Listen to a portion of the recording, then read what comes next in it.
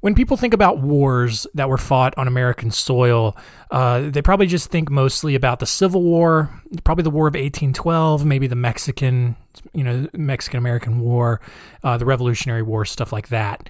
But there were actually quite a few more smaller wars that were fought on American soil, and we're going to learn about them because they're pretty stupid. It's Our Weird World. Our Weird World.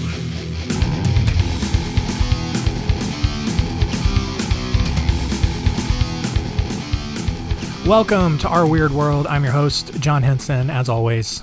I don't know why it would be anyone else. That would be kind of weird if just all of a sudden someone else just started an episode one day. I don't know. Anyway, this week we are starting a two-part series on some wacky wars that were fought. Next week we're going to talk about some foreign conflicts. God knows there's a ton to choose from. But this week we're focusing on American wars that were pretty silly. We're going to start with the Walton War, and then we'll talk about the Toledo War, the Honey War, and the Pig War. I am already sick of saying the word war, but it's going to come up again, I'm sure. So let's jump into story time.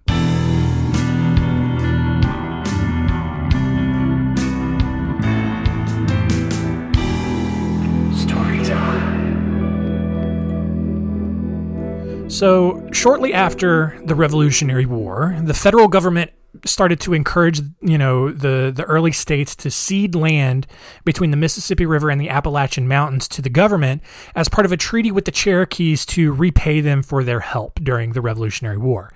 And as part of the agreement, South Carolina decided to give up a 12-mile strip of land, which is now part of modern-day Transylvania County in North Carolina that they weren't using. When the government went in to check it out, they quickly saw why South Carolina had gladly given it away. Because this little part of land was isolated and had always been inhabited by the Cherokees, early settlers and government officials never really stayed long when they passed through. And so because of that, the area had pretty much become like this lawless refuge for criminals and more aggressive Native Americans. To give you an idea as to how bad it was, when the federal government actually offered the land to the Cherokees, the Cherokees actually just gave it back. Like, they went in to check it out, and then they were just like, no, you know what? You guys can keep it. All right, it's fine. Is Oklahoma still an option? Like, we'll just go take that. Like, you don't even have to transport us. We'll just start walking. Like, that, we don't want that. That's bad. You know what? They probably didn't actually say that, but they really didn't want this land. After the Yazoo land scandal in the 1790s, in which Georgia illegally sold land in what is now Alabama and Mississippi to political insiders at much lower prices, the federal government, along with forcing Georgia to give up its western lands, made Georgia actually take the unwanted Cherokee land as punishment. Like, that's how you know it was really bad. It's just like, all right, look, you illegally sold portions of land to, basically like insider trading. And so as punishment, you're just going to give up all that land, but we're also going to make you take this little strip of land that nobody wants, and you're just going to deal with it. By now, the area was named the Orphan Strip because, literally no one wanted it. But rather than whining about it, Georgia went in and basically gentrified the place. They established a government and named it Walton County in honor of the Georgia senator who had been one of the signers of the Declaration of Independence.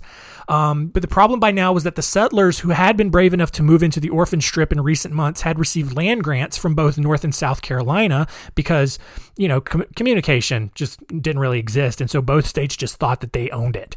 And so the new claim by Georgia left everyone confused and wanting some actual legitimate protection.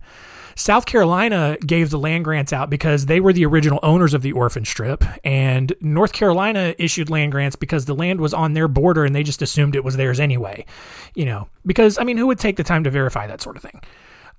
So when Georgia went in and established Walton County, those with land grants from South Carolina gladly stood down and recognized the Georgian government because, people from South Carolina just suck. Like, they're the worst. And I'm not even, that's not even really a joke. I'm not doing a bit right now. Like, people from South Carolina, they're not great. Like, there's a lot of soft people in South Carolina. Gross, dirtfoot, just toothless yokels rummaging around, whatever. I don't know. Anyway, on the other hand, though, Those with land grants from North Carolina refused to recognize the Walton County government and instead claimed the jurisdiction of nearby Buncombe County. And everything was kind of okay until it all hit the fan in 1804 when Georgia went in to collect the first round of taxes.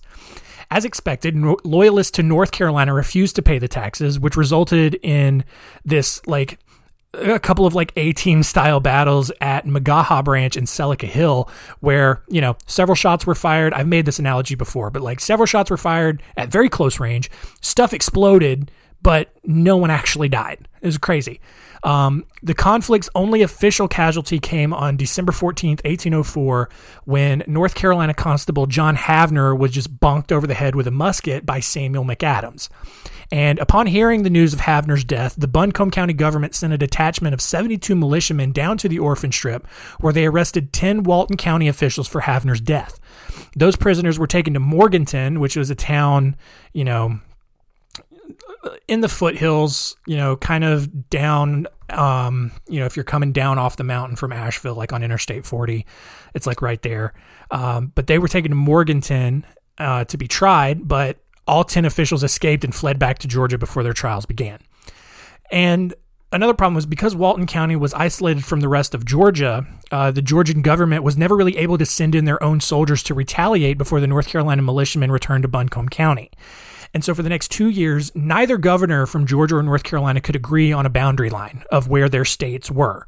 In 1807, they did decide to form a joint commission to survey the land, and each governor chose the president of their state university to lead the study. Both university presidents agreed that, in a shocking turn, that the orphan strip actually belonged to North Carolina, obviously ignoring the fact that it originally belonged to South Carolina before they gave it to the federal government, who then gave it to Georgia. The federal government, if they had just asked the federal government, the government would have been oh, no, it's Georgia's. Yeah, it's definitely Georgia's. If anything, it may be South Carolina's, but it's never in the history of ever belonged to North Carolina. But whatever. The Georgia government ignored the commission's agreement and then continued to just govern the area. In response, North Carolina granted amnesty to everyone who had supported Walton County. And in 1811, Georgia then hired Andrew Ellicott, a Georgia resident, to survey the boundary in an attempt to prove that the area belonged to Georgia. Well, that plan backfired when Ellicott confirmed the president's agreement and made the official border on the east bank of the Chattooga River by carving NG into a rock. That mark can actually still be seen today along the Chattooga River Trail, and is actually not even close to where the disputed land was. I mean, it's probably a good 45 minute to an hour drive away. That's how far off this was. It's about 40 miles away from where the disputed land was. Even though North Carolina officially took over the land after Ellicott's survey, Georgia did not officially admit defeat, even after creating a new Walton County in the central part of the state in 1818. Eventually, this conflict, known as the Walton War, was forgotten, and everybody just kind of put this silly little chapter of American history to rest. Except not really, because 160 years later, in 1971, Georgia commissioned a bill to resurvey the land because they were still butthurt over this, and rightfully so, and they still believed that they were the rightful owners. And upon hearing of Georgia's potential invasion, North Carolina decided to mobilize a militia just in case they had to go back down to Transylvania County to defend the land that was never even theirs officially to begin with. However, that bill died in committee and was never brought up again. So, crazy. The next war here is the Toledo War. So, this happened around the 1830s, where America was just kind of steadily growing and kind of in that phase where every disagreement over every little thing just turned into an all-out brawl, no matter how ridiculous it was. So in 1833, the Michigan Territory applied for statehood after having met the minimum population requirement of 60,000 residents.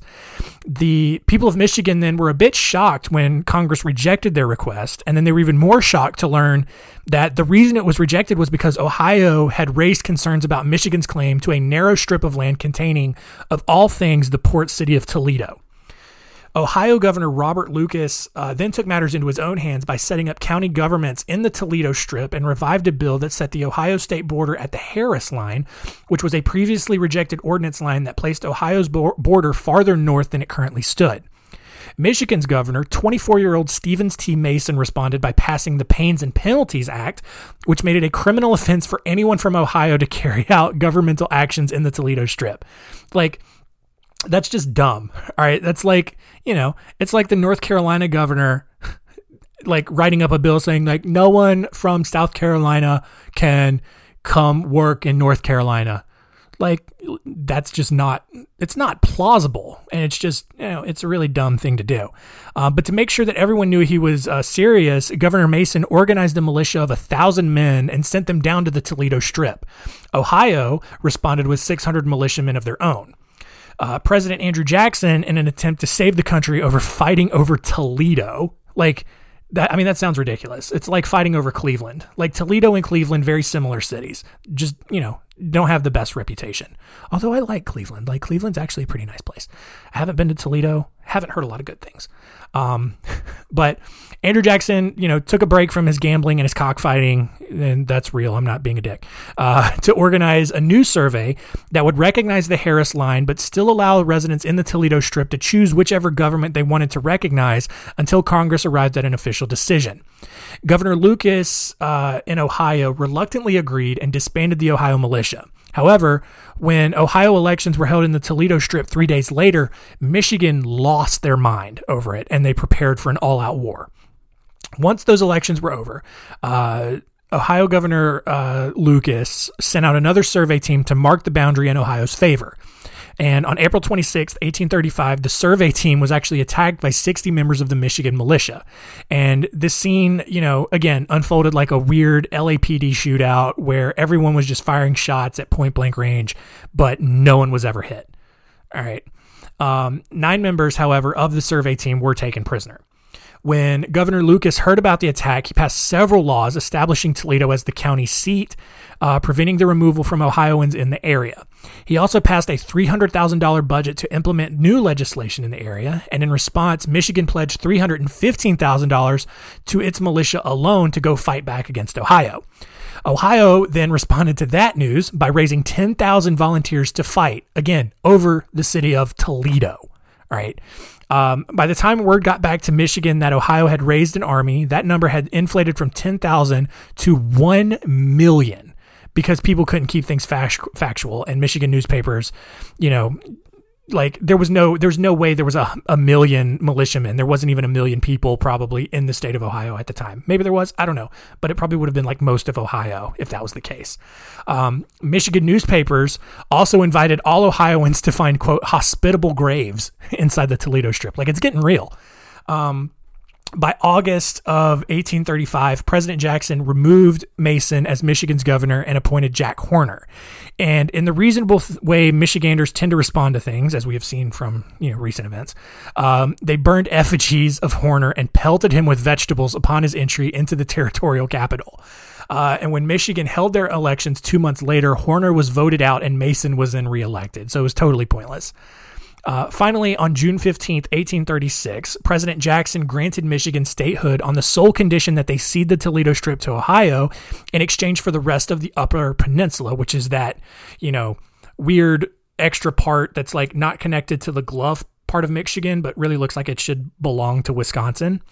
And since Toledo but here's the thing, because Toledo, like the city of Toledo, was worth more to Michigan than this vast wilderness of trees, Michigan rejected the offer. But unfortunately, a few months later, Michigan found itself in a financial crisis thanks to all of the funds that they had appropriated to their militia to fight against Ohio, which just goes to show they've always been bad with money up there. Additionally, the federal government had a surplus of $400,000 that they were preparing to distribute to the 25 states. And since territories were not eligible to receive that money, Michigan decided to bend over and on December 14th accepted Congress's terms to become the 26th state a month later, basically just so they could get bailed out by the government. So, whatever's happening in Michigan has always been happening. We probably should have never let them become a state. Just give them to Canada or something. All right. The next war here is the Honey War. So in 1816, surveyor John Sullivan was tasked with setting a line for 100 miles in the middle of the country to the Des Moines River. And this 100-mile line eventually ended at the Des Moines Rapids south of Fort Madison, Iowa. He set up markers along the line, which established the northwestern corner of Missouri near Sheridan, all the way across to Farmington, Iowa. However, there was a problem because there was already a border that had been established by various treaties with native tribes over the previous decade that served as the official border between the Ohio and Missouri territories. When Missouri officially applied for statehood 2 years later, several proposals for the state's boundaries were already submitted. Lawmakers had some concerns about the size of the state of Missouri, considering it was already going to be the largest one in the region, and they didn't really want to make it any bigger, especially since it had major implications around slavery. Sullivan was called back in to make a final decision, which ultimately just made everything more confusing. So in 1837, the Missouri General Assembly ordered another survey in hopes of making itself bigger.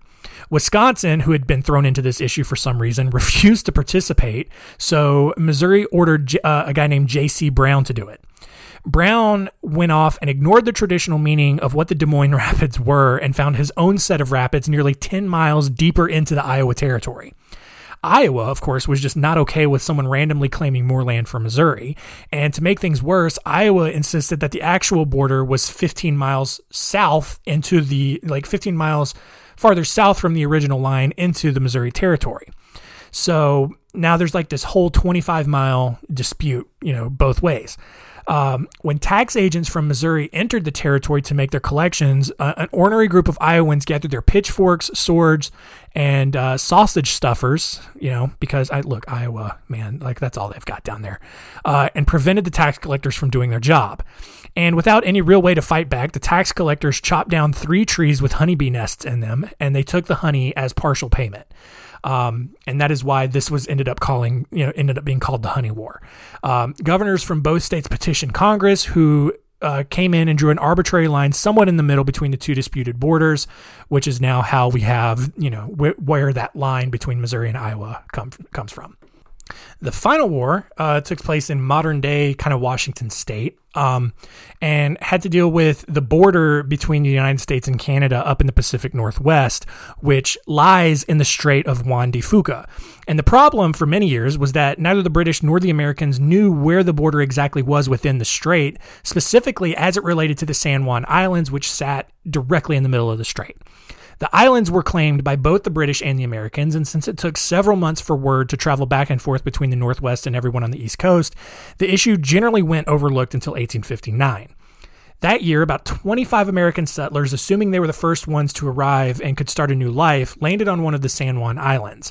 But they quickly realized that not only were the British already there, but the Hudson Bay Company had actually turned that island into a giant free-range sheep ranch. On June 15th, Lyman Cutler, one of the American settlers, woke up to find a pig tearing through his garden, and of course he shot it. What else was he going to do? Well, Charles Griffin, an Irishman and employee of the Hudson Bay Company, who was the one who actually owned the pig and was furious over its death. And Cutler, being a nice American, offered Griffin $10 to replace the pig, but Griffin rejected the offer and demanded $100 instead. Griffin then called the British authorities, who tried to arrest Cutler, but since Cutler was an American, he then called for federal military aid. And within 2 months, 461 Americans with 14 cannons were occupying the islands, while 5 British warships and over 2,000 men watched from, the distance. Although the British were ordered to storm the island and remove the Americans, both sides told their men only to fire if they were shot at first. And actually, somehow everyone listened, and it didn't really escalate. A month later, both sides kind of just got bored staring at each other, waiting for someone to shoot, and they agreed on a joint occupation of the island. And for the next 12 years, rotating parties of 100 men on each side shared the island in peace, which, that sounds like the most Seattle thing ever. And, it actually proves that you can work together with your enemy. And so, even though it was called a pig war, it was really just a giant standoff, and there was nothing, really to it. And so that finally takes us to the end of our stories.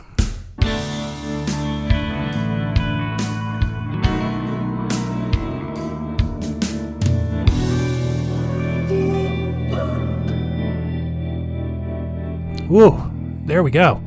Quite a few dumb little wars that, did they need to happen? Probably not, but there you go. Let's see what we learned from this silly little history lesson.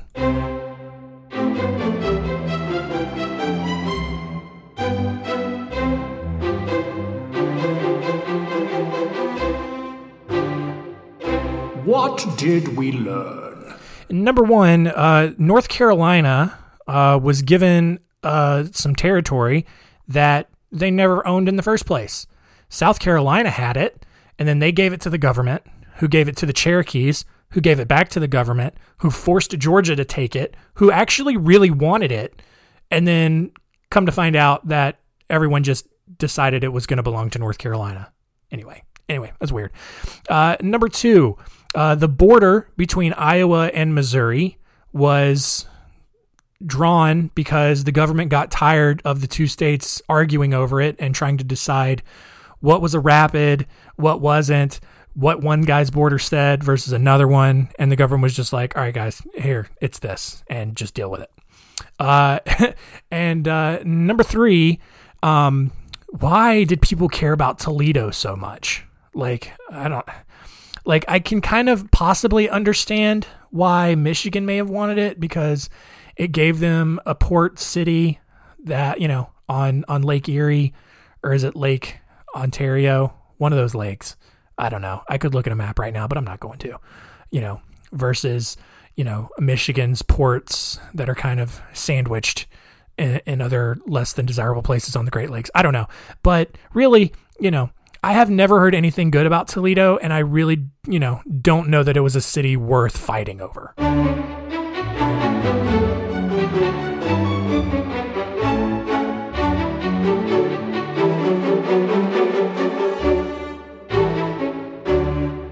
Next week on Our Weird World, we're going to continue our Wacky Wars series with some foreign conflicts. If you thought these were dumb, next week's are going to be pretty dumb as well, maybe even dumber. So thank you all for listening. Tell all your friends, and keep it weird.